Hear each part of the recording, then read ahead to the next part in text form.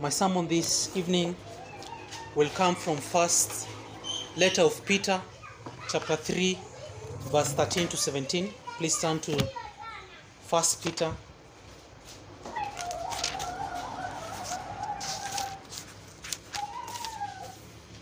Chapter 3, verse 13 to 17.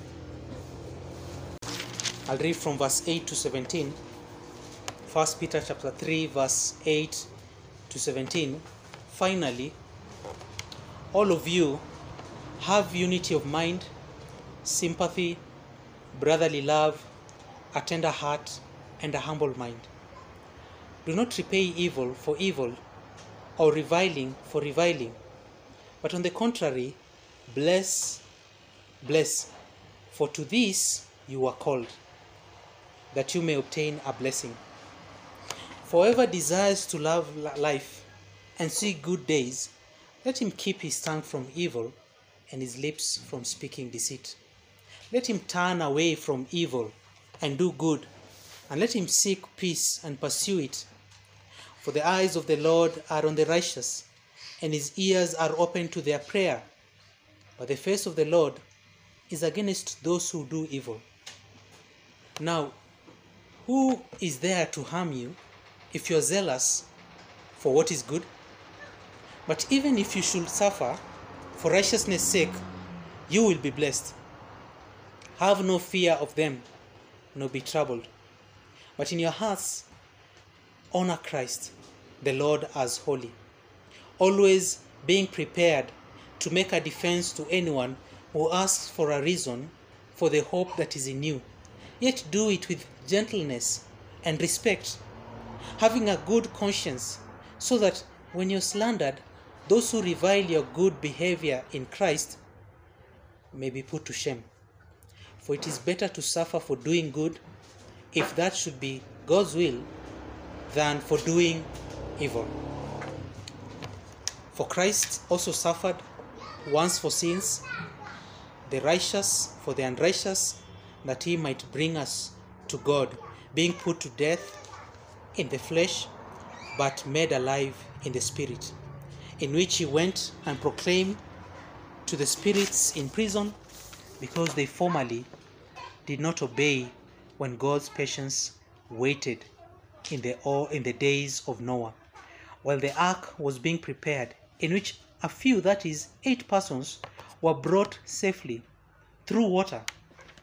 Baptism, which corresponds to this, now saves you, not as a removal of dirt from the body, but as an appeal to God for a good conscience through the resurrection of Jesus Christ, who was gone into heaven and is at the right hand of God, with angels, authorities, and powers having been subjected to him. Let us pray. Lord, we pray that you may help us as we expound the scripture this evening. Help my hearers that their soul may be nourished, may be benefited through the proclamation of your word. We pray that you may help me as well in my feeble, weak body, that I may know of your strength. Indeed, you are the source of all power and strength, and we pray that you may strengthen me this afternoon to preach as to dying men. Forgive us for all our sins and cleanse us from every unrighteousness. We pray that your word may be accompanied by your spirit, and that it may illuminate our mind and teach us into your ways. This we pray in Jesus' name. Amen. The sermon is titled this afternoon, A Commitment to Suffer Righteously. A commitment to suffer righteously. The focus of our attention will be from verse 13 to 17. A little background here. Peter the apostle wrote this letter to Jewish Christians who were sojourners, strangers, exiles, and they were being persecuted, not by fellow Jews, but pagans. And so the purpose of this letter is to console them in the face of persecution and to encourage them to faithfulness and duty.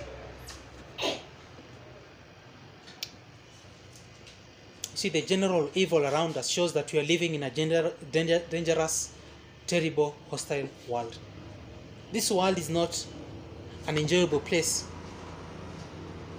In Ecclesiastes 9:3 says, this is an evil in all that is done under the sun, that the same event happens to all. Also, the hearts of the children of man are full of evil, and madness is in their hearts while they live, and after that they go to the dead. You see, to believers, this is not a surprise, because Jesus Christ tells us that in this world you will have persecution. And he says, I've said these things to you, that in me you may have peace. In the world you will have tribulation. But take heart, I have overcome the world. You see, for some of you, you will face persecution from your parents, your siblings, from your neighbors, from your friends, because you become a believer, because you've chosen to join this church. For some of you, you'll suffer persecution because you've heeded to the call to the ministry. The moment you decide to believe in the Lord Jesus Christ, the moment you decide to respond to the call to ministry, it's as if all hell has been let loose. But you should realize that God is in control of the world. He is the creator. This wickedness is not going away until the Lord comes in to bring it to the end. And nothing happens without God allowing it. He ordains all things, though he is not the author of evil. He allows all things to happen. In Amos chapter 3 verse 6, it asks, when disaster comes to a city, has not the Lord caused it? Why does he allow it to happen? Why does God allow chaos?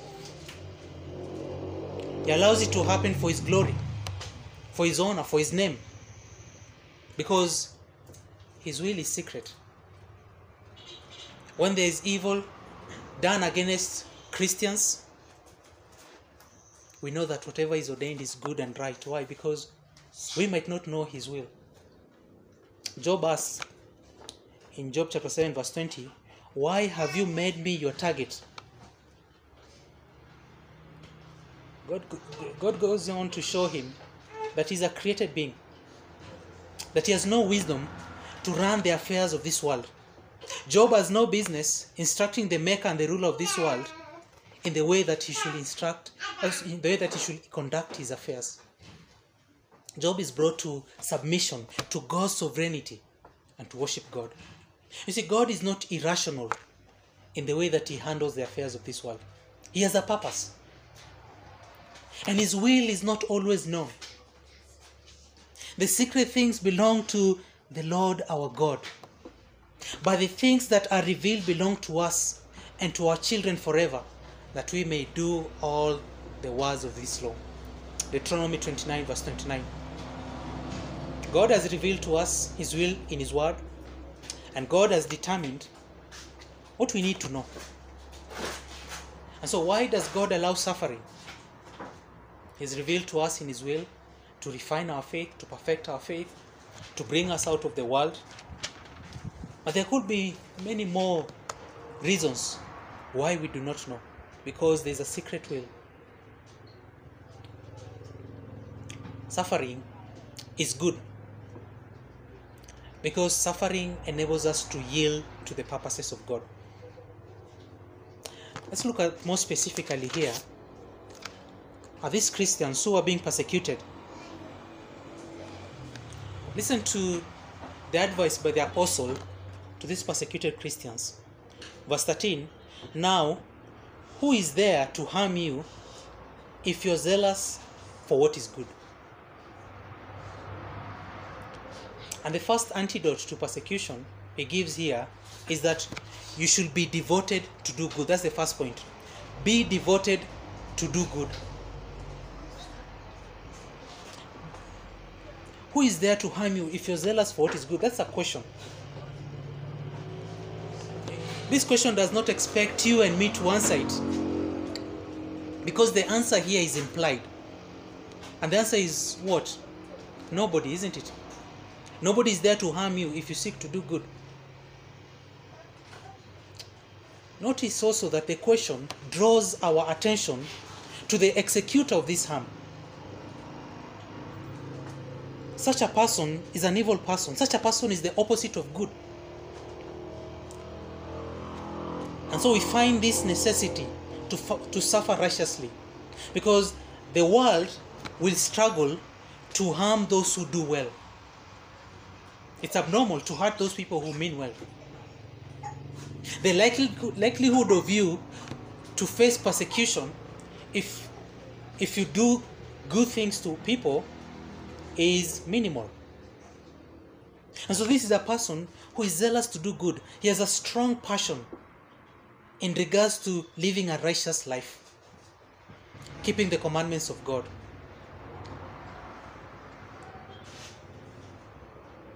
This is a person who desires to do good to everyone, and especially to those who are in the household of God. Galatians 6:10.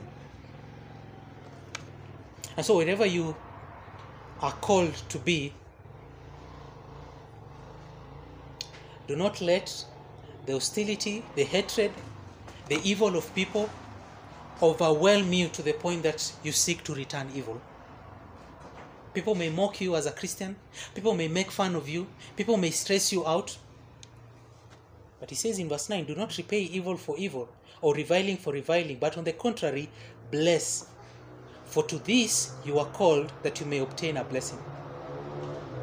We are to be followers of Christ. That means we are to be imitators of Christ.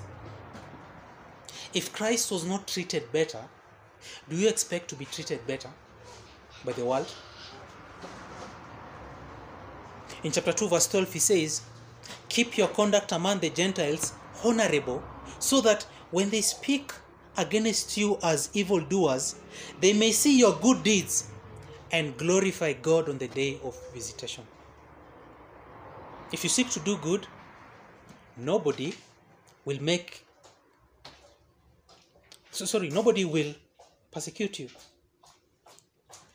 Then we look at the second necessity here, and he says, but even if you should suffer for righteousness' sake, you will be blessed. Have no fear of them, nor be troubled.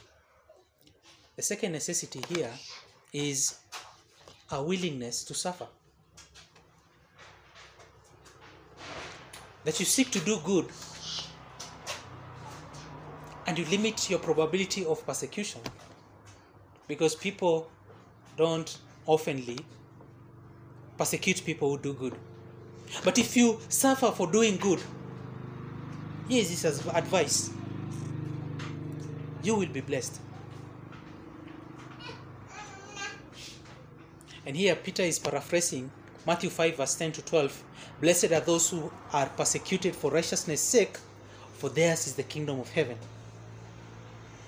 Blessed are you when others revile you and persecute you and utter all kinds of evil against you falsely on my account. Rejoice and be glad, for your reward is great in heaven. For so they persecuted the prophets who were before you. You could be doing a good thing.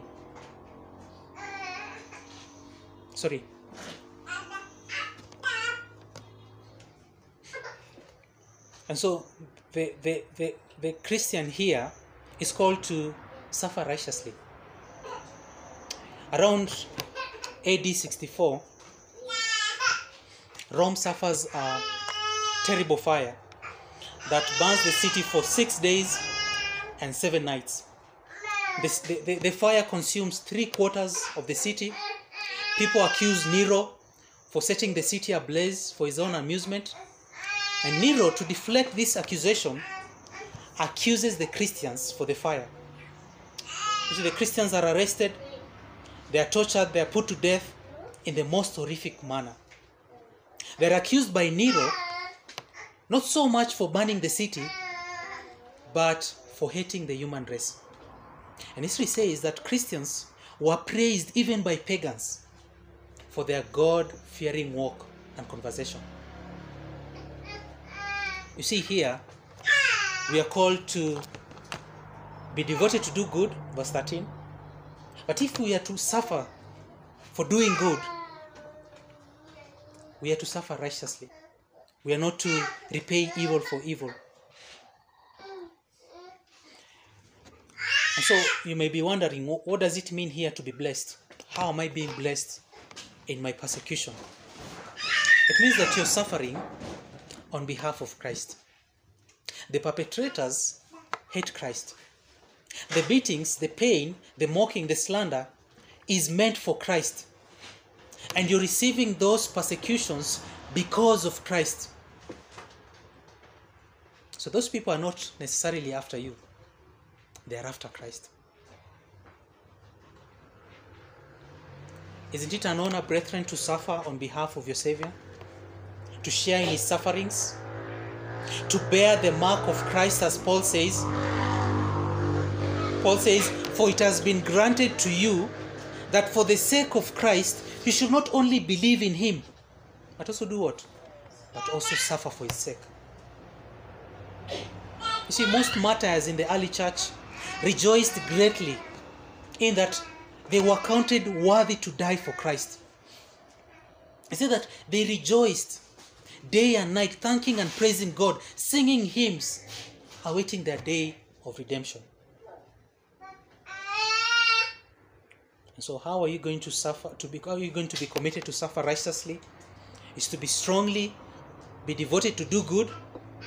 And then secondly, if you're committed to do good, people will find difficulty to persecute you. And then secondly, if persecution comes, you should be willing to suffer righteously. And then thirdly, verse 14 and 15,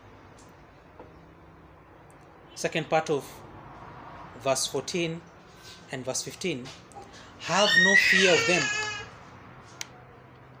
nor be troubled, but in your hearts honor Christ the Lord as holy, always being prepared to make a defense to anyone who asks you for a reason for the hope that is in you, yet do it with gentleness and respect.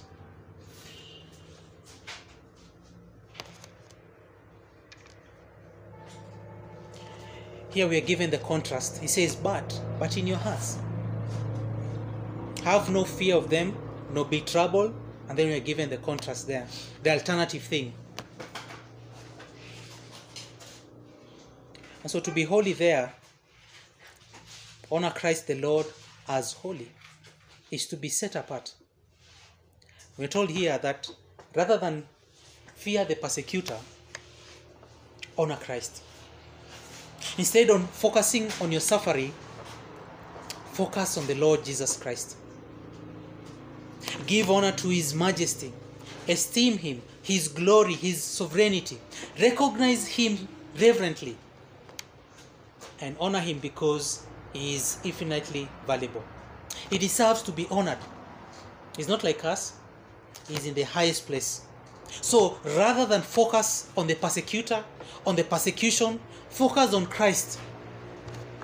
Have a deep loyalty and submission to his will, so that he may strengthen you in the time of persecution. See, God's great desire is to see his name glorified.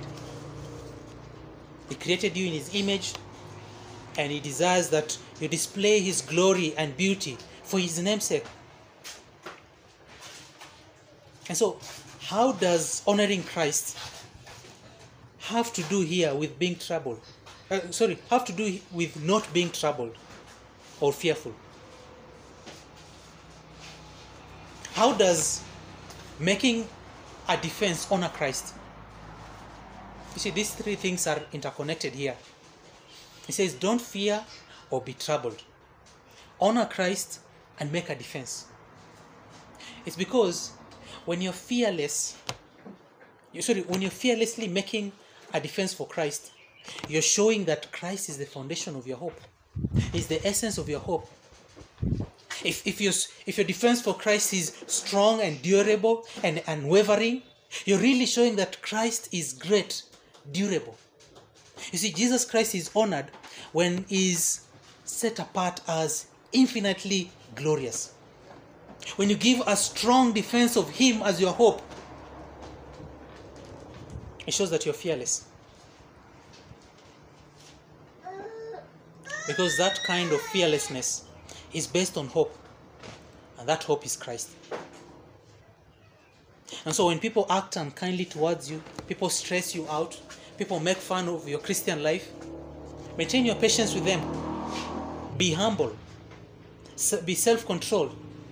So that Christ will be seen as the treasure in your persecution. Your attitude in the midst of trials will demonstrate the nature of your faith. And so does your defense demonstrate reverence to God or fear of man? Remember that the author of this letter at some point denied Jesus Christ. Not once, not twice, but 3 times. He thought that he loved God more. But later he realized that he feared men, isn't it? He feared men more than he feared God. And Christ is gracious to restore him. And here he's telling people, he's telling these Christians not to be troubled, not to fear these men. Rather, honor Christ. Fix your eyes on Christ. So Christ is honored when your defense of the hope is in him. That your hope is fearless. And so I ask you, is Christ the greatest treasure in your life? Do you wake up every morning with a burning desire to honor him? You see, a hope that is not well defended does not honor Christ. If someone was to ask you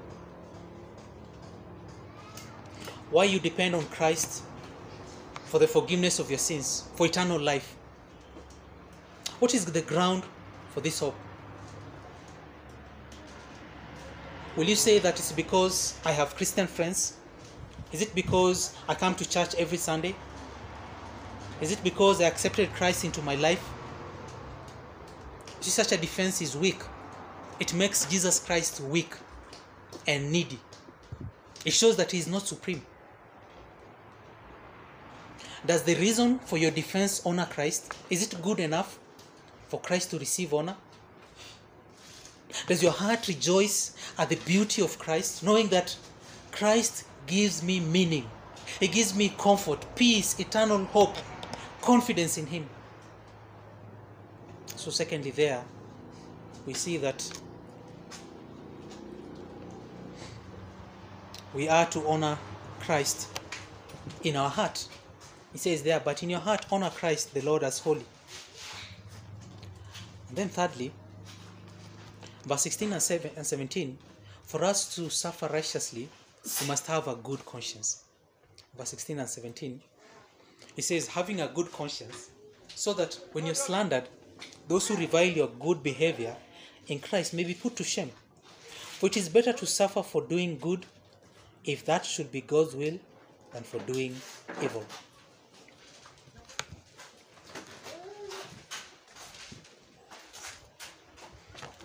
He says here that a good attitude by the believer in the midst of these perpetrators, in the midst of this persecution, will put the perpetrators to shame, either in this life or in the life to come.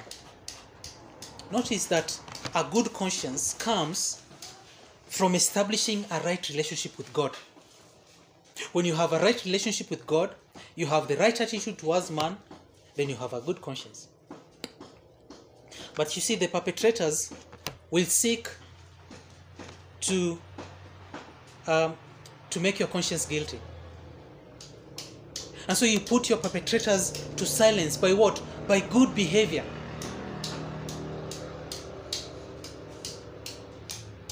And obviously these people may think that you're suffering because you're evil. But you see that you should be able to see that you're suffering because you are executing the plan of God. We may not think so much about persecution in our country, but the world is changing. And before long, people may come after Christians. But we have this hope that Christ Jesus suffered once for us, once for sins, and He suffered the righteous for the unrighteous, that he might bring us to God, being put to death in the flesh, but made alive in the spirit. And so we have this hope that we have the Lord Jesus Christ, our example, that we can imitate him. That if he suffered for righteousness' sake, imagine, he didn't have any sin, but he suffered righteously. How much more should we be willing to suffer for the righteousness' sake, considering that we are sinners? When we suffer, we cannot suffer like our Lord and Savior Jesus Christ. And what we are suffering pales in comparison to the wrath of God that was poured on him on the cross. Yet he was willing to suffer.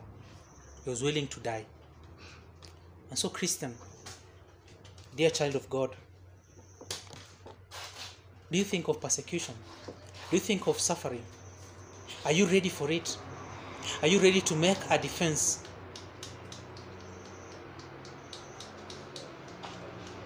Are you ready not to revile back when you're reviled?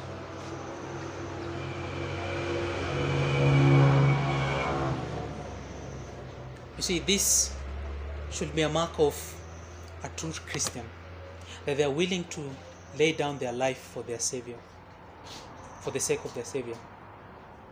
If someone was to threaten you, deny Christ or die, you should be able to say, I'm willing to die because I cannot take the other option. I'm willing to die for the sake of my Savior. And so may the Lord help us to be ready, that when the time of persecution comes, we are ready to be devoted to do good. We are ready to suffer righteously. We are ready to honor Christ in our heart. And we are ready to have a good conscience. Let us pray. Lord, we thank you for your word this afternoon. Thank you for your goodness and kindness to us, that in your sovereign will, you have restrained evil from those who hate Christ, and that we have peace in our land. We can proclaim the gospel. But in the midst of this, may we be reminded that